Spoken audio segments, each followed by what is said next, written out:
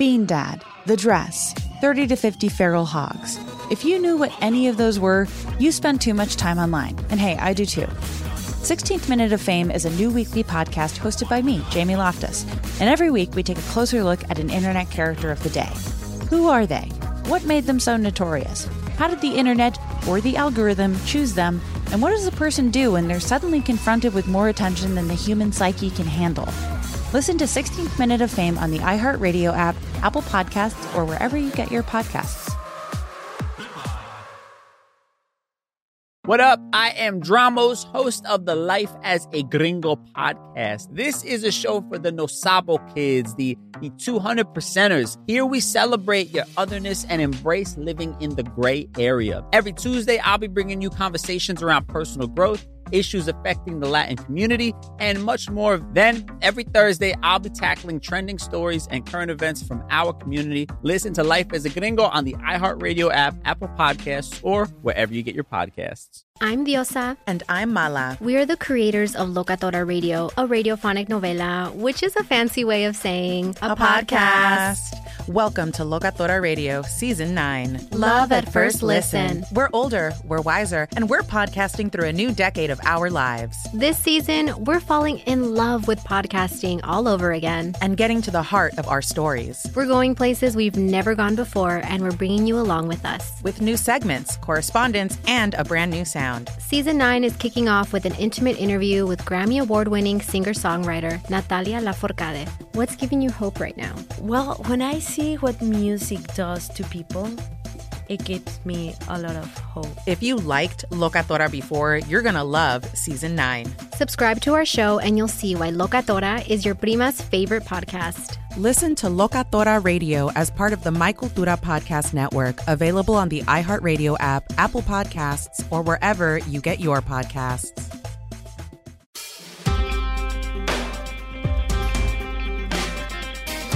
Oh boy, welcome to It Could Happen Here, and it sure do feel like it's happening, don't it?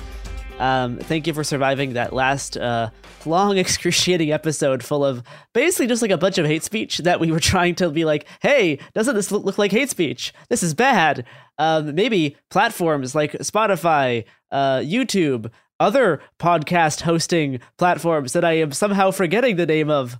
But perhaps they shouldn't be hosting all of this Daily Wire content that is explicitly calling for genocide. Yeah, as we host it.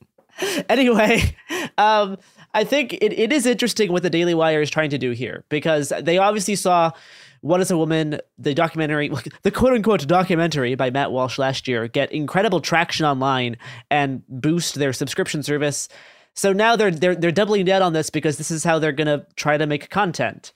And they are trying out as many rhetorical styles and arguments as possible just to see what sticks. Like it really feels like they're just doing like the shotgun method of like throwing every single possible reason that trans people are icky up against the wall and seeing which one like catches on. Like they're doing ban transgenderism entirely. What is a woman? Groomers. They can't be genocided because they don't exist. Attacking transgenderism as a cover for trans people.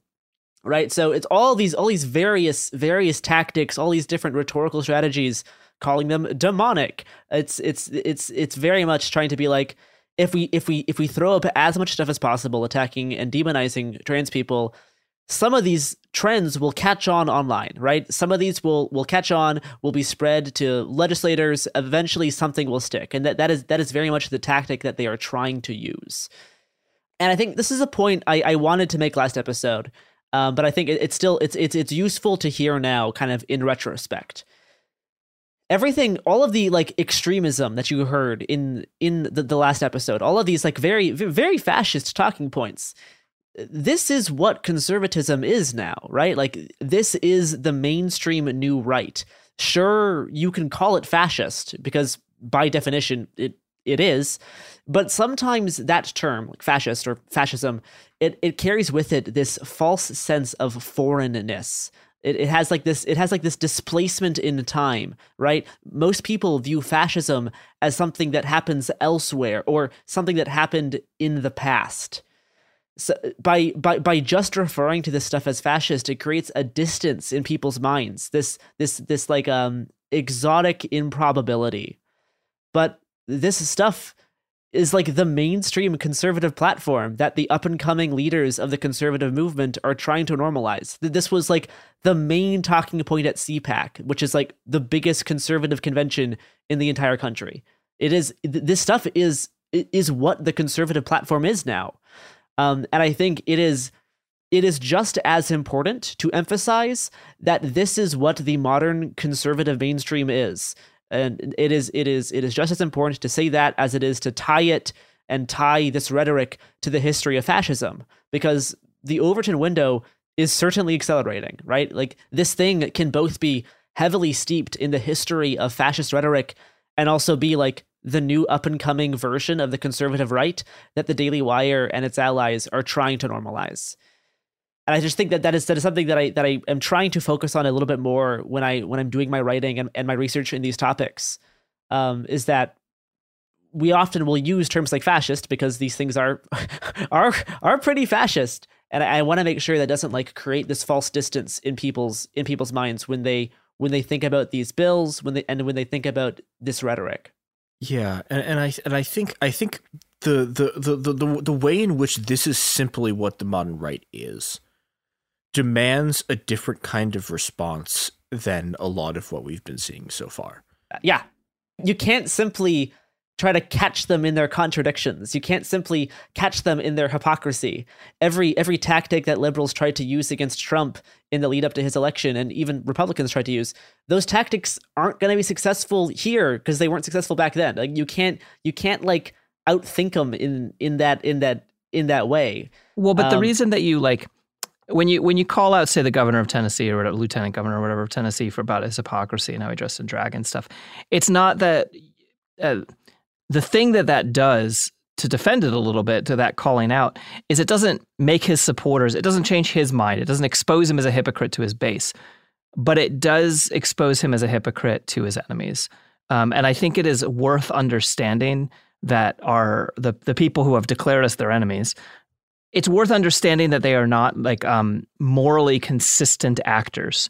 You know, it is worth understanding that they don't believe the things they are saying. A lot of their base does. Yeah. So I actually do think that there is a point. All of the shit talk on Trump or whatever, I think might be part of how Trump didn't get elected again, is because as he got more and more defensive, he looked more and more ridiculous, not to his base, but to the middle, which is basically the Democrats at this point. Yeah, it was able to recruit like a growing moderate oppositional force, which was what beat Trump. Trump was not beaten because people liked Biden. He was beaten because they didn't like Trump. And I think you are right in having that that is a point to focus on. I think it's important to mention that like fascists do not believe in the absurdity of what they say.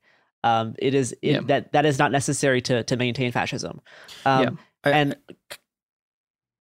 think so. The position that we're at right now is a very, very strange one for the left, which is that we are in a position where, you know, when the Republicans tried to run on this shit in 2022, they got destroyed, right? This stuff doesn't actually have mass popularity. This is what I wanted to talk about next. I have this is the very last section I have written is on this topic, because this off-putting focus on like genocide and like the culture war stuff seemed to hurt conservatives in the last election cycle. Yeah, really badly. And yet again, they are still doubling down on it. Voters in some swing states were turned off by the focus on the regression of queer rights instead of like actually addressing material conditions. This strategy, though, is a core concept of the fascist project, right? Instead of addressing material conditions under capitalism to improve people's lives, right-wing populists will conjure up this culture war boogeyman to blame all of like society's problems on, and to talk about the social war that is contributing to degeneracy. I also think that they're winning, unfortunately. Not winning in a broader sense, but in terms of yes, this is a very unpopular issue that they're doubling down on, but I think that, I've seen studies where like a higher percentage of the U.S. population supports anti-trans stuff than did 2 years ago. It's still a minority thing to hate trans people, but it is a growing minority. Yes, which is why like we're talking about how in a lot of ways easier to be trans in 2015 than it is now. And kind of on that point, I'm going to play the very final clip of Michael Knowles. We will never have to hear his voice again, hopefully. his annoying little voice. But I'm going to play a bit of a longer clip from him. And this is from his initial like ban transgenderism entirely rant. And I'm only going to play this because he actually makes a point that we ourselves have made before when discussing this topic. The conservative right is desperately trying to play catch up, right? Us who believe in like liberation and freedom have been winning historically, and the right's getting very scared and desperate. So in response, they're introducing all of these bills, right? And they're accelerating this types of eliminationist rhetoric. But in this clip, Michael Knowles provides us with our pathway to victory. We cannot simply hold our ground on these issues. We have to keep pushing forward, because as long as we keep going forward and get on the offense, the right will be stuck playing catch up forever. And it reminds us of a truth in politics that Republicans all too often forget. You're either on offense or you're on defense. You're either making gains in the culture or you're losing ground in the culture. There's no standing still. There's no status quo. There's no neutrality. And what the conservatives have screwed up on for at least 50 years now, probably more, is the libs make some crazy aggressive play, and then we try to dial it back by about 5 to 10%. Or worse, we try to slow it down by about 5 to 10%. So the libs attack the family through feminism, the fundamental political institution. They claim that men and women are basically the same. That takes the culture pretty far to the left, and then conservatives try to inch it back a little bit, but not by the time they're even thinking about inching it back, the libs push forward with the normalization of other sexual practices. I agree with his position so far, yeah. And then, by the time the conservatives are trying to dial that back, the libs, they've lurched much further to the left. They're trying to redefine marriage now. They say, redefine marriage? Well, I don't know. I guess we could come to some kind of terms with a civil union, and by the time you say that, whoop, they've lurched even further to the left. Now they're saying, actually, we've got transgenderism. Actually, now a man can become a woman. A man can become a woman, okay, but maybe we shouldn't do it to by the time we say that, whoop, oh my gosh, we're all the way off the screen. Because now they're trying to trans the kids. And there are many conservatives now who are saying, look, if you're a man and you want to put on a dress, that's fine, but just don't do it to children. Just don't make me pay for it. No. That is such an interesting little clip. No, I mean, it's funny because this is like this is what I've been saying for a long time, since about 2015 or so, like looking at the rise of all this shit and, Trump and all that, is that we were winning culturally. I hate the word culture war now means something different. It means arguing about guns or whatever. But like we were winning on a cultural front very dramatically. And like I would point to Steven Universe as the evidence that we are winning. Yes. Right. And then they basically had to play to their strengths. And he's talking about, he's like, look, it's funny that so much of this is happening on a cultural front because it is not a conservative strength. They have some cards in their hand when it comes to cultural stuff, the anti-modernity stuff, when it does weird anti-Semitic, almost anti-capitalism or whatever. That's like a strong card they like pulling out all the time. But conservatives overall are not very good at the cultural thing. What they're good at is politics and violence. And so they're playing to their immediate strengths as hard and fast as they can because they're on their back foot. Yeah, no, they're defaulting to advocating physical violence and enforcing their worldview with violence and doing stuff on like the political legislative front. Yeah, because they've realized just screaming about trans people isn't enough. They have to actually start dedicating millions and millions and millions of dollars to pushing these through state legislative cycles, which is why the Daily Wire has spent the past month and a half harping on this so hard as the legislative cycle for 2023 is starting to like ramp up. Yeah, and I think there's another thing here, which is the sort of fundamental disparity. The fact that they've chosen this front, right? There's a fundamental disparity in what they have to do versus what we have to do, right? And this is a giant sort of shift in a way that I don't think has. I don't think the left really has much experience with, right? Which is like the thing that is happening in the U.S. right now is that we are the silent majority. Like this is true. When like consistently over and over again, when you look at polling on these issues, right? Like just regular people are like, what the fuck are you guys doing? Right. Yeah. The problem is that, those people haven't been mobilized. And, it doesn't matter if you're a majority as long as these sort of like, because again, like who the actual majority is in the US, or like who actually what actual regular people believe has very, very little impact on the kinds of policies that are sort of enacted. But there's a second sort of issue here, right? Which is the conservatives have like because of the fact that we are right now the sort of silent majority, that we have a kind of, I guess, the Gramscian thing would be like hegemony, right? But like we have an advantage in just how average people behave, right? They have to kill us. They have to fucking kill us. They have to make it illegal for us to exist. And they could do this, right? There is a real possibility that they can win, right? They are winning on this front right now. This is what they are, in the places where they have power, this is what they are doing.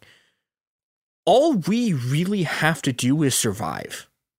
Because if we survive and we're able to stop them, even if we don't get sort of like Argentina style, like we're going to have like hiring mandates for trans people, right? Like even if we just hold the ground that we already have, we will win inevitably, right?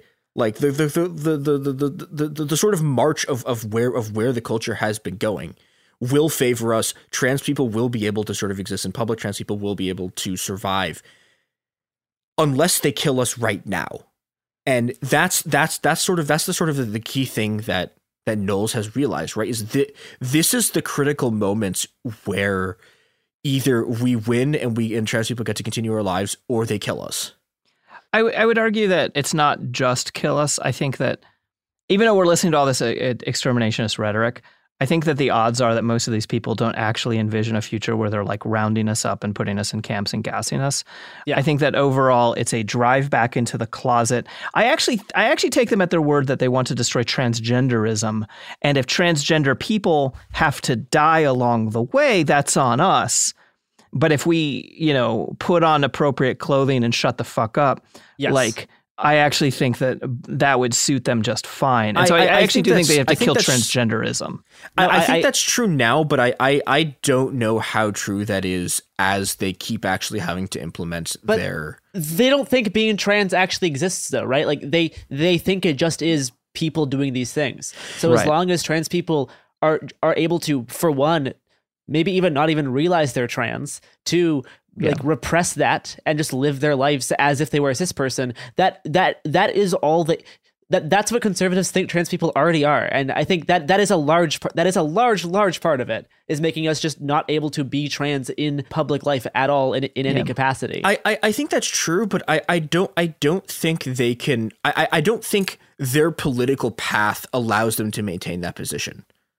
Like I don't think they can. One of the things that's happening with the right now is they're doing this feedback loop, right, where they get where they're sort of media people, right, are continuously radicalized by their base, and their base radicalizes them back.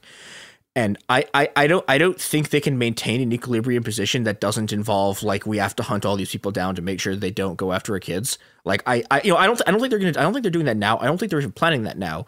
But it's I don't know how they can keep up this cycle without eventually getting to something like that. Well, it's worth being prepared for that type of possibility. But the kind of thing that I feel like really strongly about with all of this is to like really not, like, the sky is falling, but it's not falling the way that we sometimes say it is. And when we say the sky is falling in a way that people look around and are like, oh, that's not how the sky is falling to me, then people get like, well, actually, I think you all are being hyperbolic, right? Yes.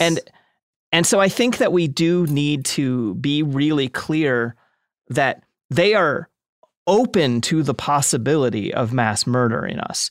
And they are actively discussing individual acts of violence being very justified against us. But currently, I believe the thing that they are trying to do is eradicate the concept of being trans as a thing you can do in American society. And of course, like, there's a lot of people who believe in death before detransition, and all fucking power to, I don't even know where I fall in all this shit. I literally don't want to opine about it because I don't want to give anyone. I don't want to tell anyone what to do about that shit, right? Everyone makes their own decisions about closeting, not closeting, based on their own positions, you know. But I think we do have to be like careful about it. And I think one of the reasons is because, from my point of view, they have picked trans people not because they care so much about us, but because we're a wedge issue. You know, we saw this in like, actually, I don't want to name them because I don't want to get whatever. Like different large coalitions of LGBT people were perfectly willing to drop the T 20 years ago. If in order to get certain like equal rights shit passed, they just like straight up like trans people did all this fucking work organizing for this shit. As soon as it got to like higher up level in the government, they were like, oh, trans people, that's going to be a problem. We're going to take them off of there. Right. And, you know, and because we are a wedge issue and we always have been, and I think the Nazis used us in a very similar way. But even within us, there's wedge issues within that. And so sports was the first wedge issue. I actually believe, I was reading this earlier, but I wasn't reading it for this, so I didn't take notes.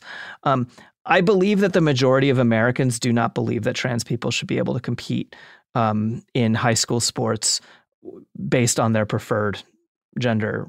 I'm under the impression that is a minority position to be trans supportive of trans athletes in school. And so that is the wedge issue that they used to open up this divide in order to then come at us. But we're still just a wedge issue. And one of the reasons I think it's so important for people to understand us as a wedge issue is so that people understand like really clearly that they are not fucking stopping with us.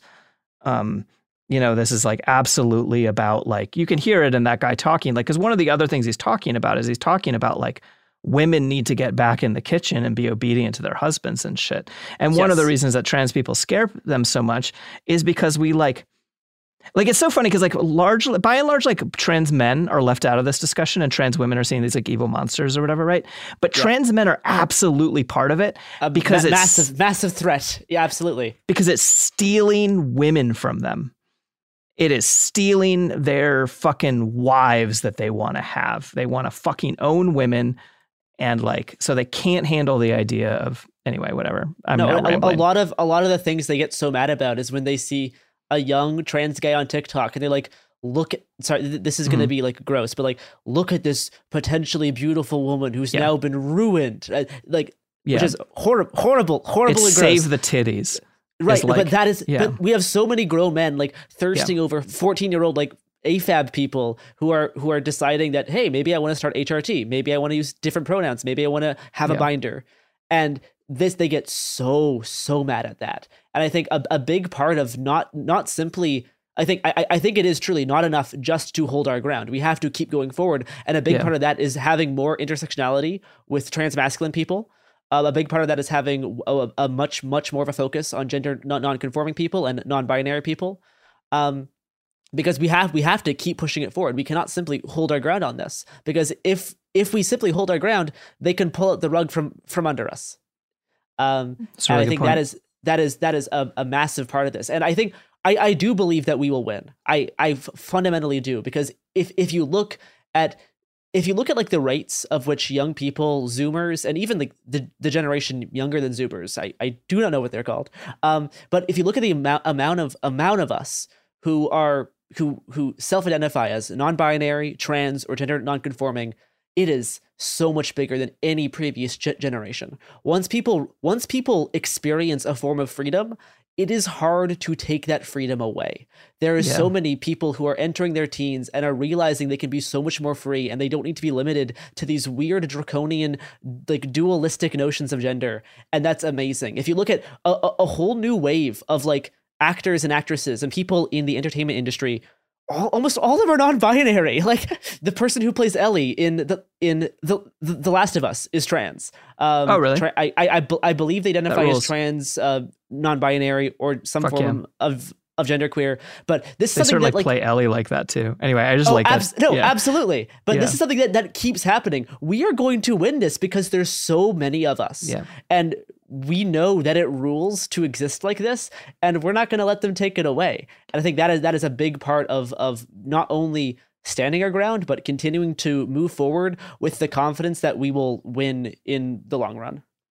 Yeah, and I think that we can, and I think that like a lot of the stuff, including myself, right? I'm famously armed. I'm someone who, believes in self-defense and all of these things, right? But I think that we always need to like focus on our strengths when it comes to being, especially on the offense, right? And so when I think about like strategizing, how do we win? The stuff that you're talking about staying on the offensive makes so much sense. And I think that to misquote The Art of War, you attack your enemy where they are weak and you are strong, and so like, and they are weak at cultural creation. And I don't mean culture wars and culture war issues or whatever, right? Like art and creativity. Yeah, yeah. And so like we win because because our ideas are good. And when we express them, people are like, oh, that sounds sick. I want to be free, right? Yeah. Now, at the same time, we need to shore up our weaknesses. And I think our weaknesses at the moment are in the political sphere, which we're on the back foot right now because of all the, I guess I don't track this stuff as much, but like all the judges and shit that got put in under Trump.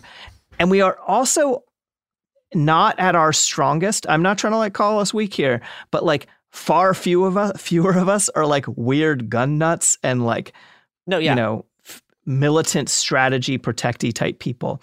And we've seen us shoring up that weakness, and that rules. But I think it's always important, maybe not always, maybe there would be a time when this would shift, but overall, I don't think that's our strength. That's not where we go on the offense. That is where we stay like protecting ourselves.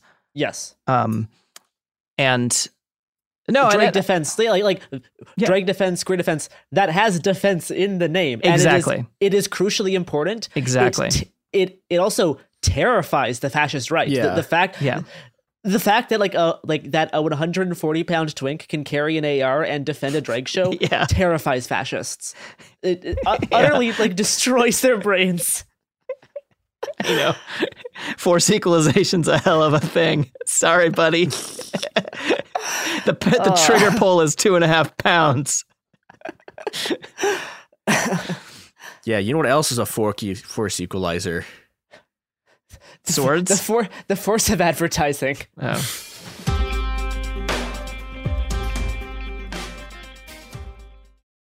At Grand Canyon University, we believe in equal opportunity, and the American dream starts with purpose. Whether your pursuit involves a bachelor's, master's, or doctoral degree, GCU's learning environments are designed for supportive networking and collaboration. With over 330 academic programs, GCU provides a path to help you fulfill your dreams. The pursuit to serve others is yours. Find your purpose at GCU. Private, Christian, affordable. Visit gcu.edu. Bean Dad, The Dress, 30 to 50 feral hogs. If you knew what any of those were, you spend too much time online. And hey, I do too. 16th Minute of Fame is a new weekly podcast hosted by me, Jamie Loftus, where every week I take a closer look at an internet character of the day. Who were they? What made them so notorious? Why did the internet choose them? And what does a person do when they're suddenly confronted with more attention than the human psyche can handle? I'll be talking to internet historians, experts, and yes, the main characters themselves to get a fuller picture. Because I think that even outside individual experiences, a character of the day tells us something about how the internet worked at that time, and how the attention economy developed into the freaky three-headed dragon it is today. Together, we probably won't be able to properly log out, but we can take a walk down scary internet memory lane and see one day a little more clearly. Listen to 16th Minute of Fame on the iHeartRadio app, Apple Podcasts, or wherever you get your podcasts. Mother's Day is right around the corner, and in true She Pivots fashion, we're highlighting moms who've dedicated their lives and their pivots to supporting mothers. The iconic Christy Turlington will join us to talk about launching Every Mother Counts after pivoting from her 90s supermodel days. And later, the co-CEOs of Baby to Baby will share how they're addressing the needs for millions of babies and moms. So tune in and subscribe to She Pivots. New episodes out every Wednesday.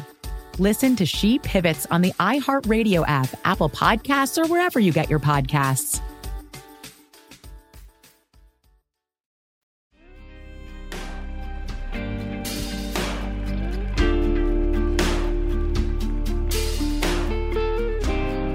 and pole arms.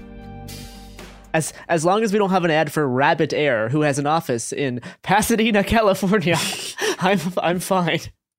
So I think if you've listened to the show a lot, they're one of the sort of sub themes of a lot of the writing that I do is thinking about what we owe the dead. And on the face of it, it's a sort of nonsensical question, right? You can't have any kind of reciprocal relationship with someone who's dead because, well, they're dead. And this question of what we owe the dead is a question born of grief, of a kind of sort of raw and immaculate anguish that comes to the memory of people who are like you in every way except that you're here and they're not. And this was written, several weeks ago. The people this is written for aren't even the same people that is for now, right? The question in some sense becomes, what do we owe the people who have died and were thus denied the chance to live the lives that we do? What do we owe them? What do we owe these people that we failed to keep alive? And this has an answer. This has a very, very definite political answer. We owe them the destruction of the world that killed them.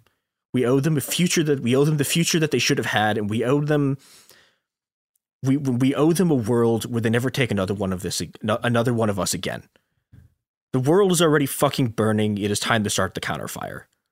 Now, one of the things that you will hear a lot, and this has been one of the sort of dominant responses, for better or for worse, from how people are thinking about these laws, is that these laws, these anti-trans laws are unconstitutional.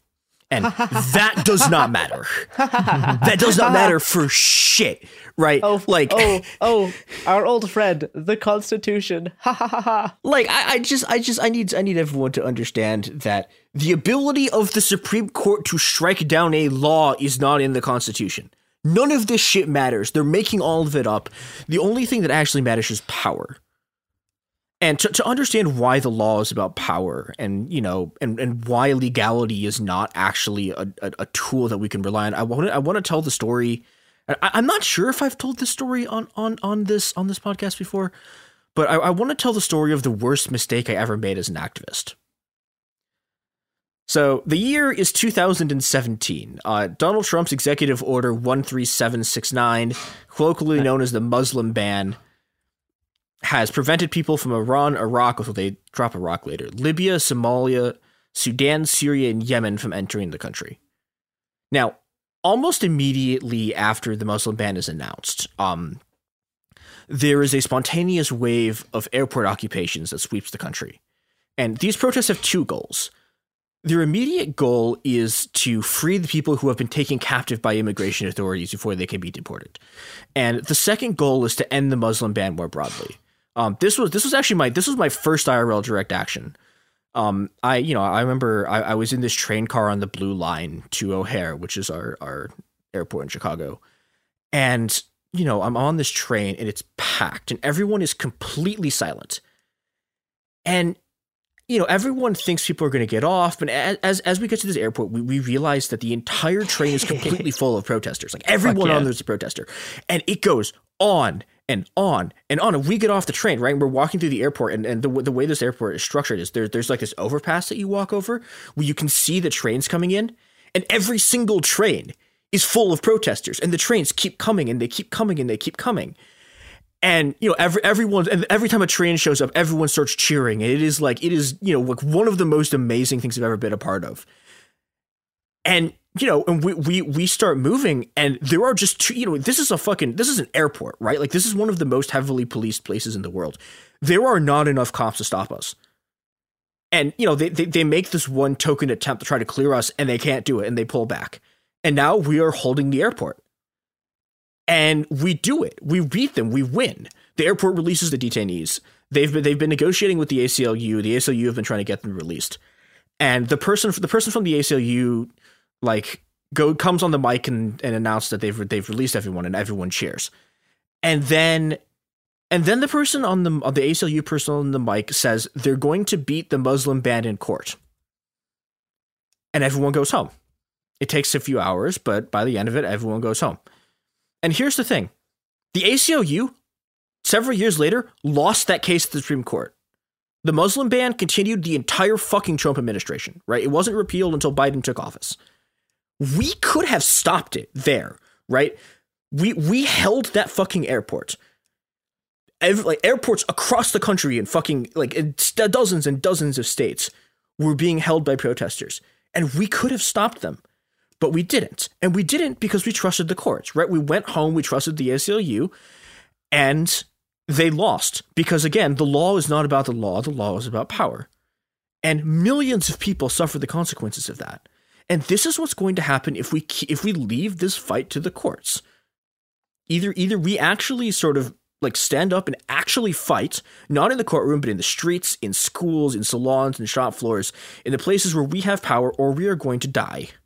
That is my intro to this, which is that we literally, if we try to leave this to the people who have been acting right now, right? If we leave this to electoralists, if we leave this to sort of legal institutions, and if we purely fight self-defense battles, we are going to lose.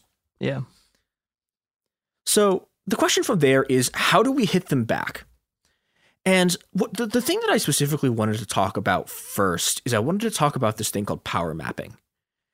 Now, okay, the moment you say the word map around leftists, people immediately start talking about how the map is not the terrain, and that's true.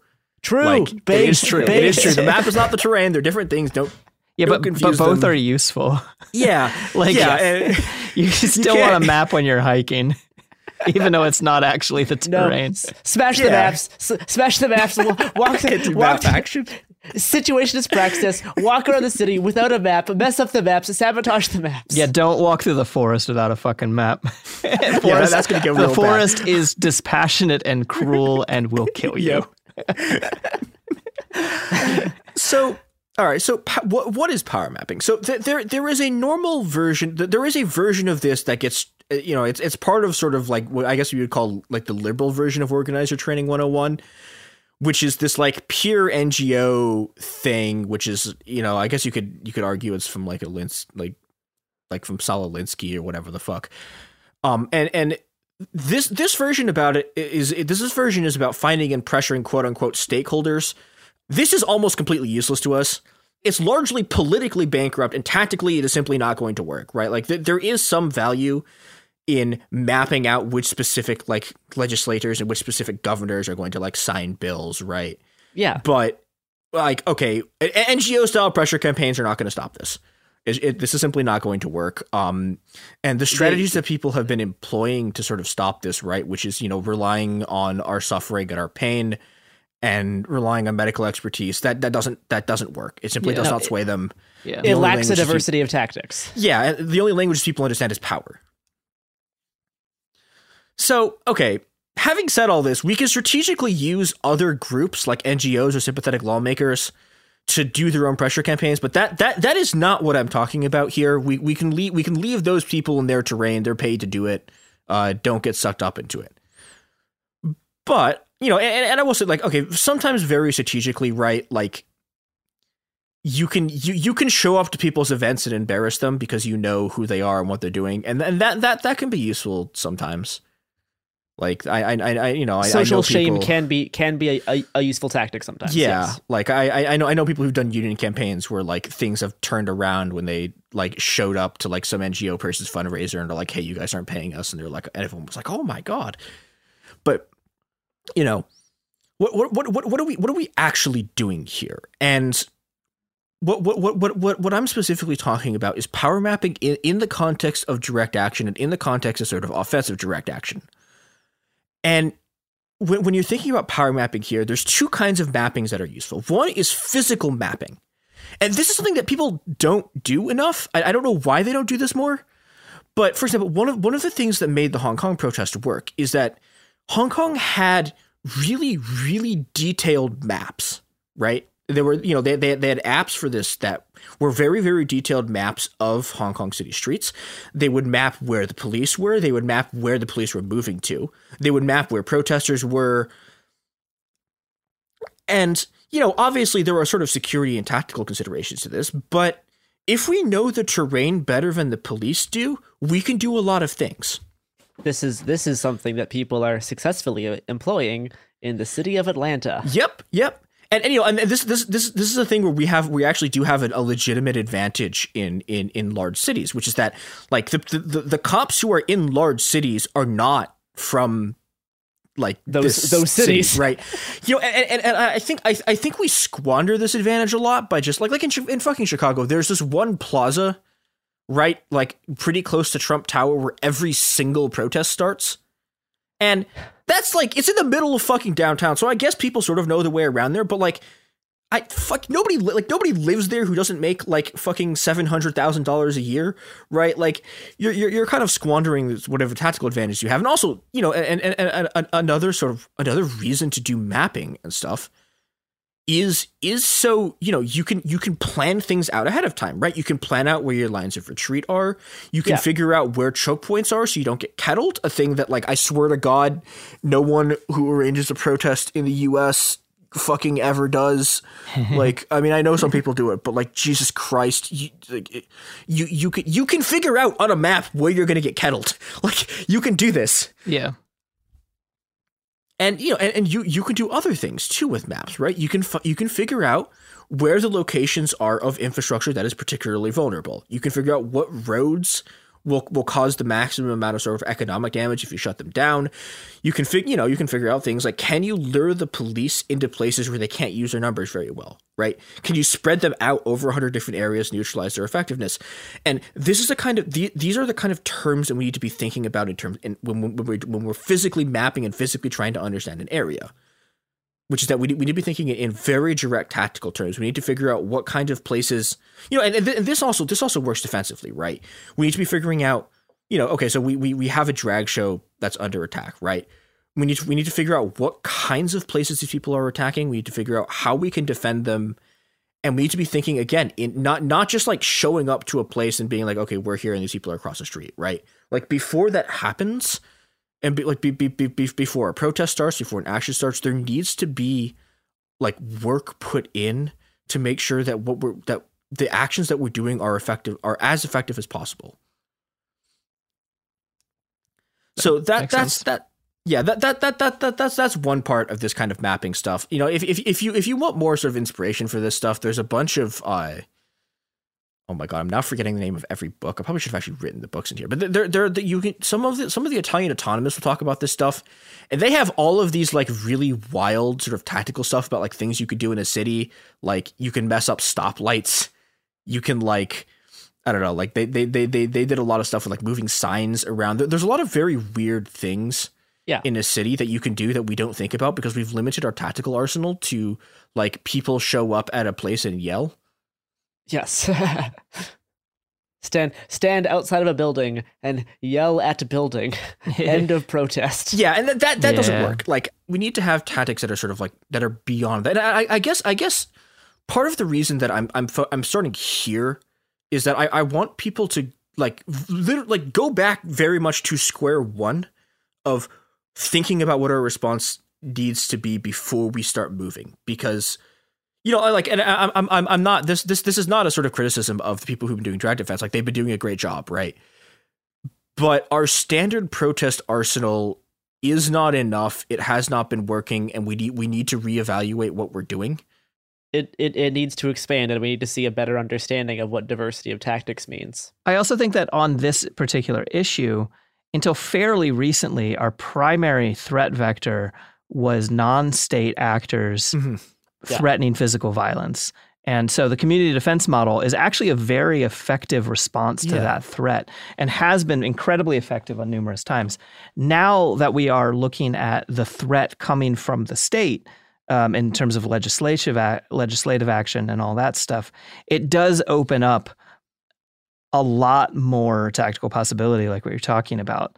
And that's cool. And people should realize that, yeah, no, I think you're right. We should go back and look from the ground up and like come to new conclusions, new ideas. And I think the other thing of going back to sort of like basics, right, is going back to the kinds of going back to changing how we think about the world around us so that we can so that we can more effectively take action in it. The other kind of thing that we need to do is social mapping. It's figuring out the resources that we have, the resources that they have, where they are, how they function. And this is something that, Margaret, you've talked about in your thread about this, which was very good.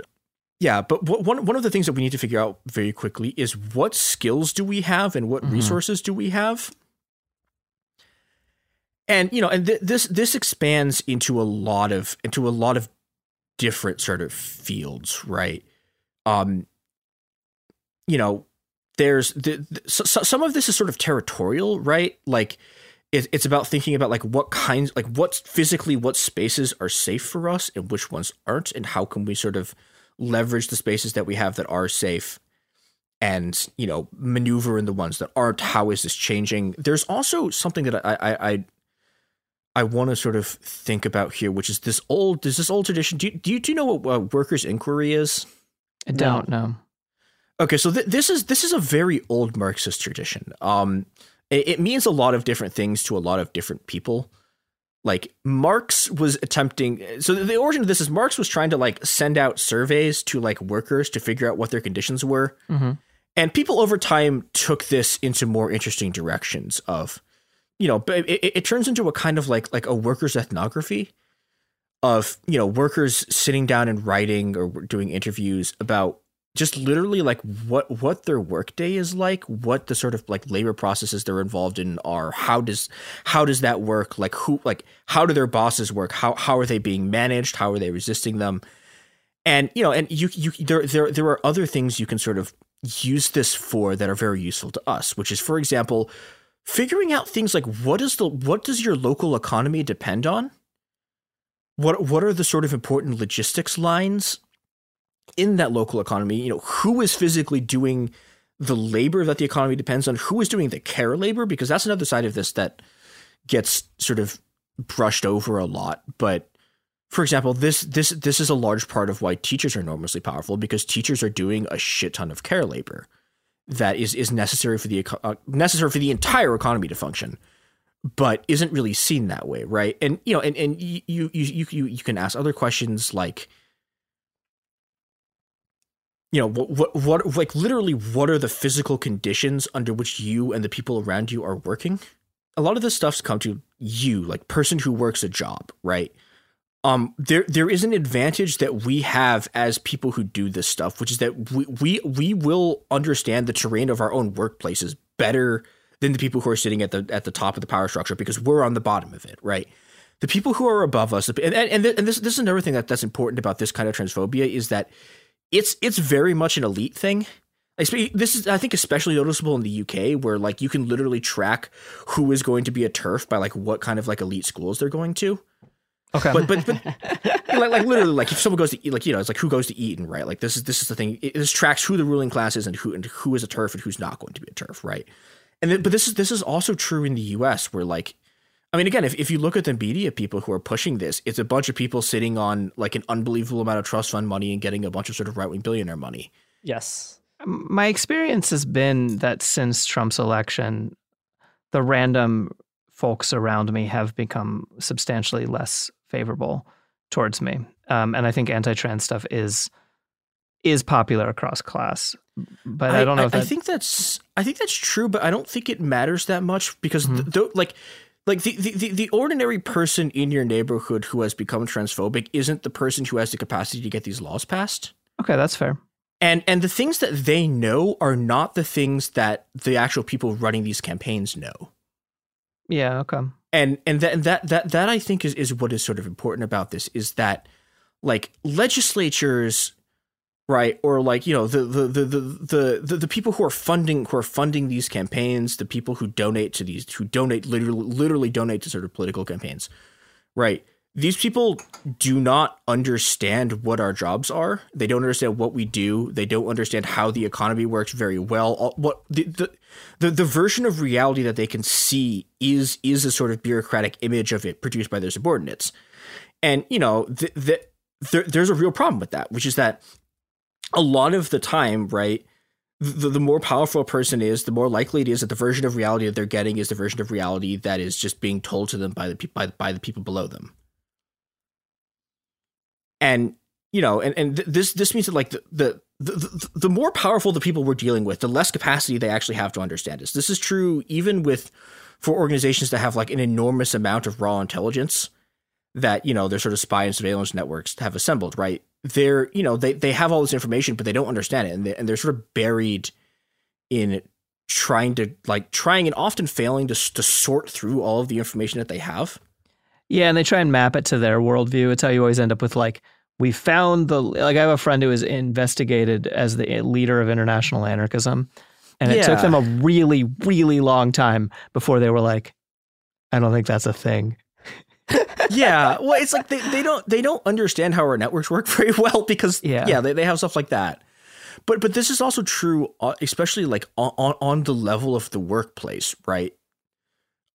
There is a bunch of stuff that we know that cannot be replicated by the people on the top of the org chart. And a lot of that stuff has to do with, we know how to make things stop working in ways that they don't. Okay. And that is very sort of useful information to have, because if you know how something works, you can make it stop working. And this is the sort of this is a lot of what the Marxist tradition sort of was, right? It was an attempt to understand like what workers are doing. The distinction I would make is they were trying to figure out what workers are doing because they were trying to figure out how capitalism works. And I don't care about that enormously. Like that's not a thing that actually sort of like, I don't know, whatever. I don't care about whatever esoteric value debates they were having. The distinction I would make here is that, the Marxist version of this has this tendency to collapse knowledge production into just like incredibly bitter and minute debates about Marxism. We are not trying to do that. The thing we are trying to do with our version of this is stop a genocide, right?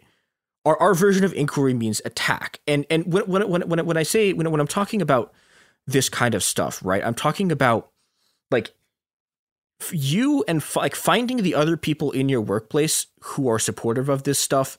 And, literally just on like a very, very basic level. And this is something that you get in union organizing, right? Is like just figuring out what the fuck they do, because like management doesn't know what you do, right? Like I have worked in a lot of places. I have talked to managers a lot. They have no fucking idea what anyone is actually doing.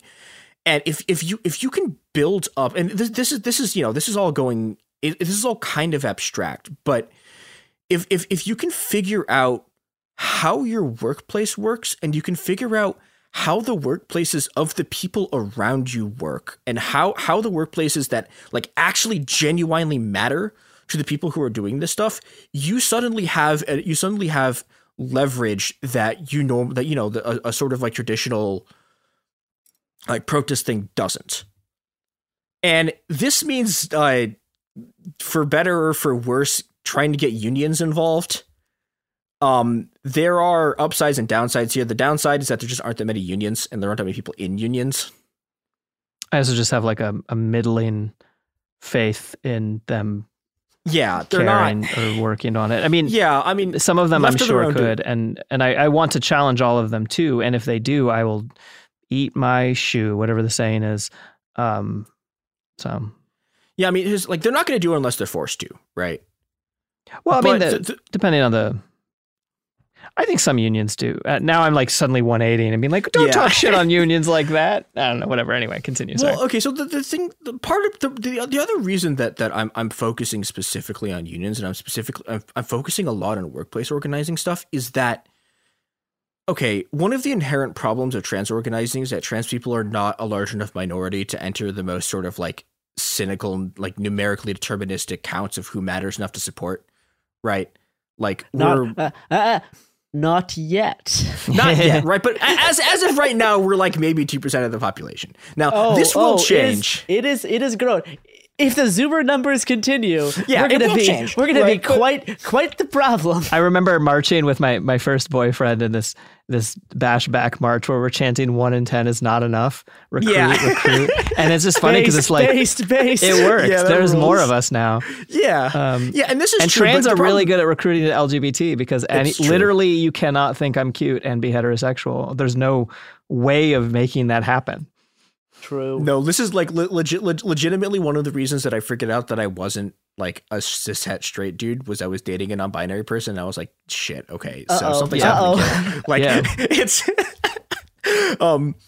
there are places where trans people are like enormously overrepresented, right? And there are places where we exist in numbers enough that we actually statistically matter. And unions are one of those places. Okay. Because the people who are organizing unions, like trans people, are so unbelievably fucking overrepresented in all of that stuff. And this is as much true of. I mean, okay, so this is true, really, especially of any kind of sort of new unionism, like particularly things like grad student unions, right? But it's also true of like all of the fucking service sector unions that are getting organized, and this has been true for like 20 years. All of the people organizing that, whether they realize it or not, are trans. And but this means that we actually have leverage there, right? Because this is a part of the economy where if we stop doing our job, shit will actually fall apart, right? Like actual sort of large scale union campaigns like cannot work without us, and that means that we have the ability to pressure them into doing shit in a way that's not necessarily true. And I'm talking here like specifically about like you, the listener who is trans, which is like statistically, like you, the listener, is not trans. If you are, congratulations. If you're not, but I also suspect they are slightly overrepresented. Definitely overrepresented. Base. Still, probably not a majority. Yes. I guess I also want to say that like I mean it's funny because the way to define cis allyship is literally just if you're willing to call yourself cis.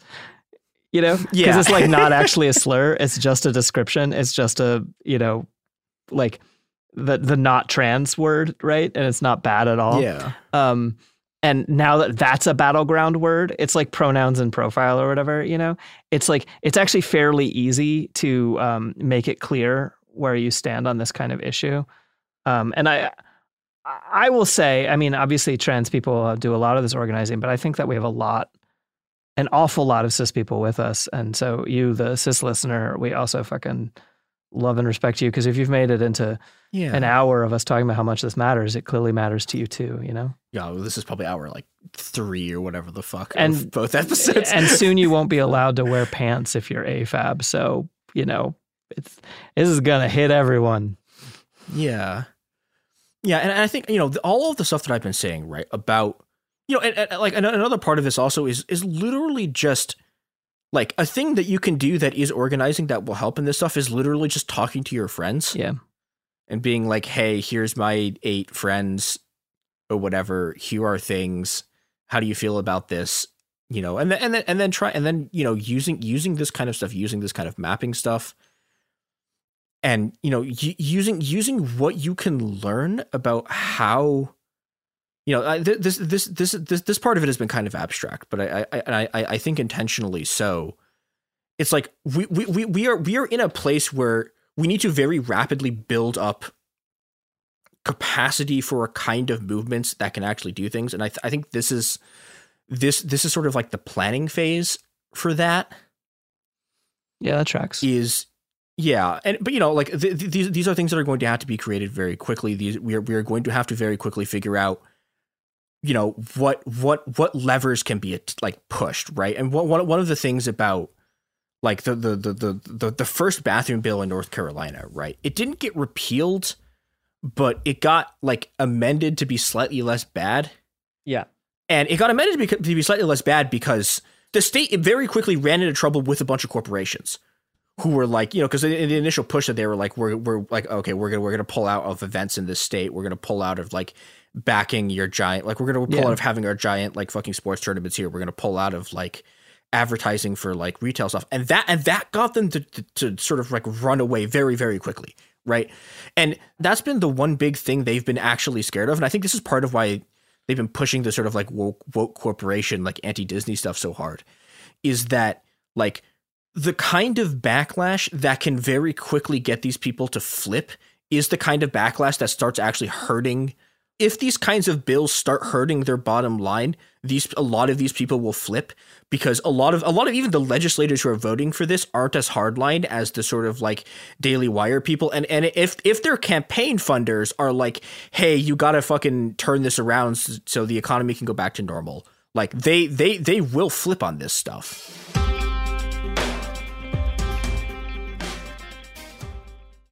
Mother's Day is just around the corner, and it's time to pamper the special mom in your life. And what better way than with the Osea's limited edition skincare sets, featuring clean, vegan, cruelty-free products that are safe for your skin and the planet. Osea is a women-founded, women-led brand that's been making seaweed-infused products for nearly 30 years. This Mother's Day, Osea has 2 limited edition sets that are perfect for gifting or keeping for yourself. Their advanced eye care duo brightens, awakens, and firms the skin around your eyes, while the Golden Glow Body Trio nourishes and smooths the skin all over. Both sets are packaged in giftable boxes. They're so beautiful you can skip the wrapping. And the best part? For a limited time, you can save up to $46 on Osea's sets. Plus, get free shipping. That's Mother's Day made easy. This Mother's Day, get 10% off your first order site-wide with code MOM at OseaMalibu.com. Go to OSEAMalibu.com and use code MOM for 10% off site-wide. Bean Dad, The Dress, 30 to 50 feral hogs. If you knew what any of those were, you spend too much time online. And hey, I do too. 16th Minute of Fame is a new weekly podcast hosted by me, Jamie Loftus, where every week I take a closer look at an internet character of the day. Who were they? What made them so notorious? Why did the internet choose them? And what does a person do when they're suddenly confronted with more attention than the human psyche can handle? I'll be talking to internet historians, experts, and yes, the main characters themselves to get a fuller picture. Because I think that even outside individual experiences, a character of the day tells us something about how the internet worked at that time and how the attention economy developed into the freaky 3-headed dragon it is today. Together, we probably won't be able to properly log out, but we can take a walk down scary internet memory lane and see one day a little more clearly. Listen to 16th Minute of Fame on the iHeartRadio app, Apple Podcasts, or wherever you get your podcasts. Mother's Day is right around the corner, and in true She Pivots fashion, we're highlighting moms who've dedicated their lives and their pivots to supporting mothers. The iconic Christy Turlington will join us to talk about launching Every Mother Counts after pivoting from her 90s supermodel days. And later, the co-CEOs of Baby to Baby will share how they're addressing the needs for millions of babies and moms. So tune in and subscribe to She Pivots. New episodes out every Wednesday. Listen to She Pivots on the iHeartRadio app, Apple Podcasts, or wherever you get your podcasts.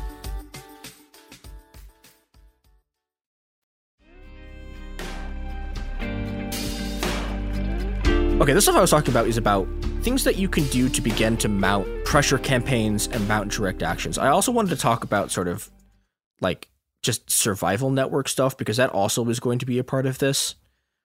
And yeah, Margaret, you had a lot of very, very good stuff in a thread that you wrote about this. Yeah, I wrote a thread a week or so ago about all this stuff as I woke up and doom scrolled for a while, and I was just thinking a lot back on the organizing that I know people are doing and stuff like that, and trying to put things together. And so some of it's just kind of like tips, right?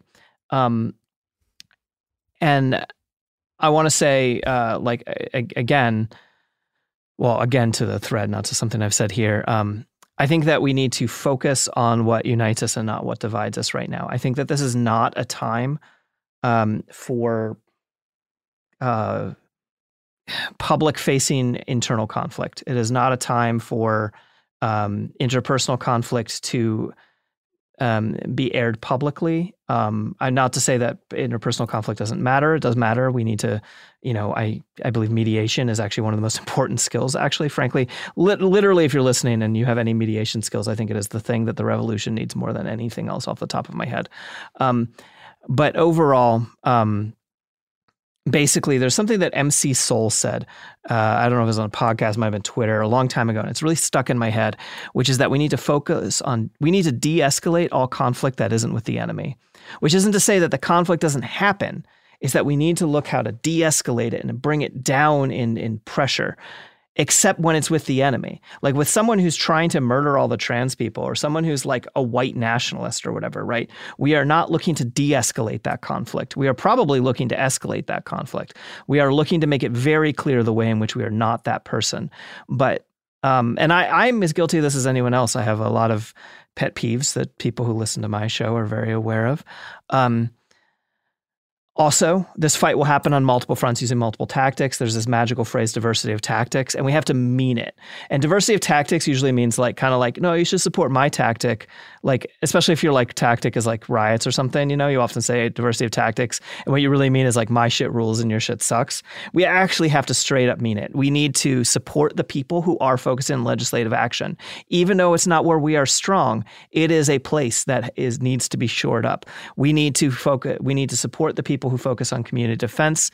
We need to support the people who are doing illegal things. We need to support the people who are doing organizing in all kinds of different ways. And if we build organizations that accept diversity of tactics and don't expect to have a sort of hegemony over the movement, we can create a very strong movement. Most of my personal infighting is with people who do want to have hegemony over a movement. And so I fall into this like trap where I'm like, how do we anyway, whatever. Okay. Other things that people can do. If you are not visibly LGBT and you feel like it is safe to do so, or you feel like it is dangerous to do so and you're willing to be a little bit fucking dangerous because we are in complicated fucking times, be publicly clear that you support LGBT, whatever, us. And like the day that I wrote this. The queers. Yeah, support the queers. Like the day that I wrote this, I live in West Virginia. I go to Lowe's and, I'm having a bad day. I'm like, fuck, I'm in like, at what point is it going to be a crime for me to go to Lowe's, right? And the like guy, just the fucking metalhead guy who seemed kind of like super masculine metal guy, tattoos, and he had his fucking like trans ally support pin on. And if we were in like a big major city, it might have almost seemed like cringy because it said like ally or whatever on it, right? And I'm fucking over worrying about what's cringy. I'm like, no, thank you. I went up and I thanked him, right? Because it like fucking helped my day. And that kind of shit is going to matter because it is now actually a fairly dangerous thing in some places to be visibly in support of us. And I absolutely appreciate the people who are doing it.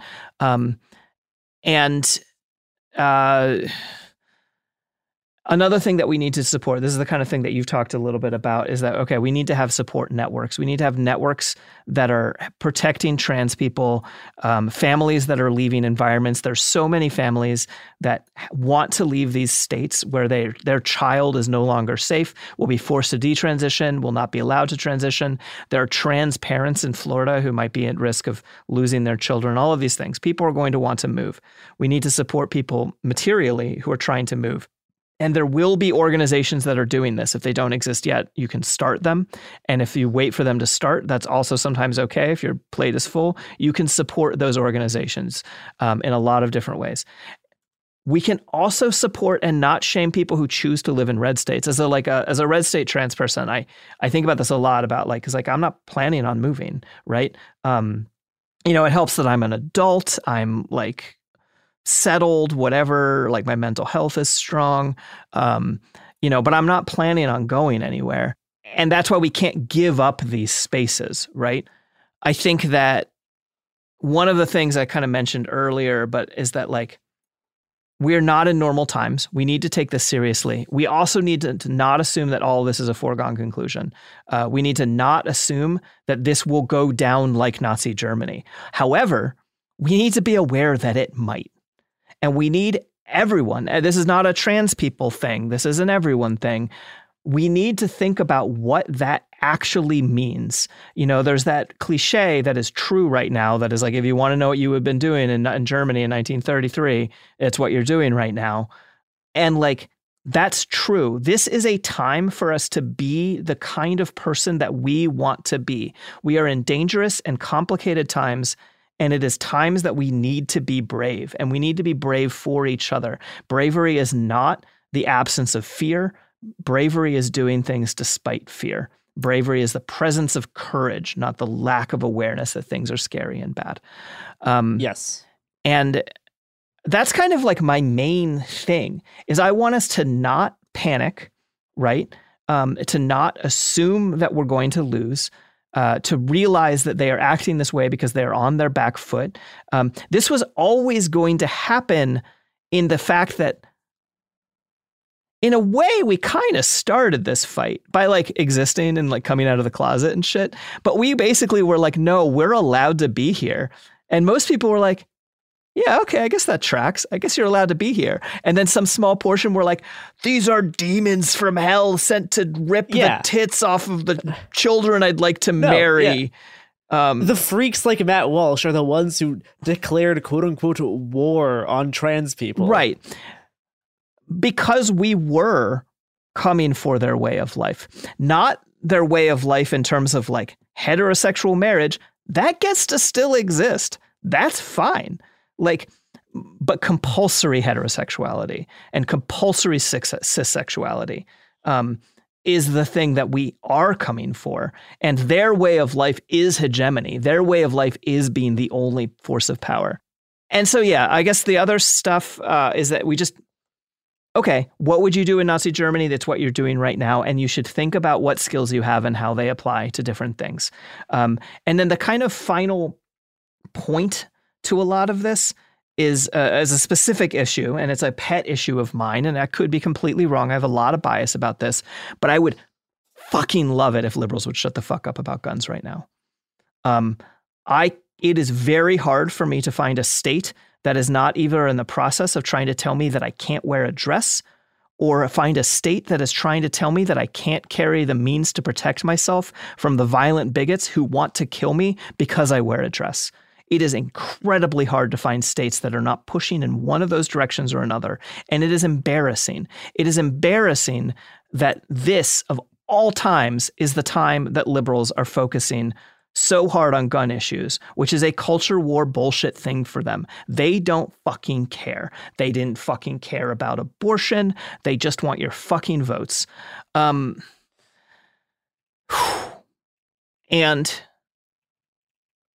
we are probably entering a very bad and hard time. However, we can do it. We have done it in the past. In my reading of history, it basically is this cycle. I kind of don't quite believe in like a forward progress. Everything gets better. Things ebb and flow. And however, we will survive this. Not necessarily all of us as individuals. Probably there won't be like large numbers of killings as a result of this, but it is possible, right?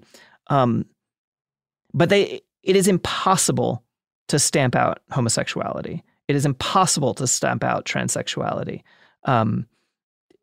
We have always been here. We will always be here. And so, yeah, to quote my final quote in that particular thread, I definitely went off thread, but we need to find each other. We need to stop fighting with each other about bullshit. We need to defend each other. We need to be brave. And then I will cite the anarchist prayer, which is that I ask not to be safe from my enemies, but dangerous to them. Because, all right, this is what we're fucking doing. And like, we all want to be safe, but that's not something that we're guaranteed. What we are guaranteed is that we can choose how to handle the situation that we're in. And then, almost done. You talked earlier about what we owe the dead. I really liked your way of phrasing that. I really liked a lot of what you were talking about all of that. And one thing that I think about, when we're talking about like the Catholic Church and shit, right? One thing that I owe the dead is I owe Sister Dominic, a Catholic nun, to not fucking go back into the closet. Because when my cousin came out as trans, this woman who is literally married to God, she died a couple years ago, maybe 10 years ago now, before I came out. But my cousin came out before me because it's a contagion. No, because we were always fucking trans. And she was completely supportive, completely and immediately in my like, you know, and just this is a woman who dedicated her entire life to to God, and saw literally no problem, was the most immediately accepting person, immediately said, I bet she's always felt that way. And so I personally owe it to her to tell these Catholics to shut the fuck up. Because fucking Jesus' wife says it's fine. Fuck you. That's what I got. Thank you, Margaret. Yeah. That was fantastic. Where can people find you and some of your other work across the web? Yeah, I just finished a 4-part series on Stonewall and the stuff that came before Stonewall, the riots that kind of brought us this movement, and how it was all different types of queers and even some het people working together to bring us as far as we've gotten. And you can find that on my podcast, Cool People Who Did Cool Stuff. It's with It Could Happen Here host Shireen as my guest. And you can also find me talking about the end of the world on Live Like the World is Dying as another podcast that I'm a co-host of. And my most recent book is called Escape from Incel Island. And it is not nonfiction. It is not something about how people should get better. It's literally about someone with a shotgun who lands on an island full of incels and has to get out alive. Fantastic. Well, thank you for listening through all the way. If you are still here, hopefully you've learned something interesting across these two pretty heavy episodes. We will see you on the other side. It Could Happen Here is a production of Cool Zone Media. For more podcasts from Cool Zone Media, visit our website, coolzonemedia.com, or check us out on the iHeartRadio app, Apple Podcasts, or wherever you listen to podcasts. You can find sources for It Could Happen Here updated monthly at coolzonemedia.com/sources. Thanks for listening. Bean Dad, The Dress, 30 to 50 Feral Hogs. If you knew what any of those were, you spend too much time online. And hey, I do too. 16th Minute of Fame is a new weekly podcast hosted by me, Jamie Loftus. And every week we take a closer look at an internet character of the day. Who are they? What made them so notorious? How did the internet or the algorithm choose them? And what does a person do when they're suddenly confronted with more attention than the human psyche can handle? Listen to 16th Minute of Fame on the iHeartRadio app, Apple Podcasts, or wherever you get your podcasts. I'm Diosa. And I'm Mala. We are the creators of Locatora Radio, a radiophonic novela, which is a fancy way of saying a podcast. Welcome to Locatora Radio, Season 9. Love at first listen. We're older, we're wiser, and we're podcasting through a new decade of our lives. This season, we're falling in love with podcasting all over again. And getting to the heart of our stories. We're going places we've never gone before, and we're bringing you along with us. With new segments, correspondence, and a brand new sound. Season 9 is kicking off with an intimate interview with Grammy Award-winning singer-songwriter Natalia Lafourcade. What's giving you hope right now? Well, when I see what music does to people, it gives me a lot of hope. If you liked Locatora before, you're going to love Season 9. Subscribe to our show and you'll see why Locatora is your prima's favorite podcast. Listen to Locatora Radio as part of the My Cultura Podcast Network, available on the iHeartRadio app, Apple Podcasts, or wherever you get your podcasts. What up? I am Dramos, host of the Life as a Gringo podcast. This is a show for the No Sabo kids, the 200%ers. Here we celebrate your otherness and embrace living in the gray area. Every Tuesday, I'll be bringing you conversations around personal growth, issues affecting the Latin community, and much more. Then, every Thursday, I'll be tackling trending stories and current events from our community. Listen to Life as a Gringo on the iHeartRadio app, Apple Podcasts, or wherever you get your podcasts.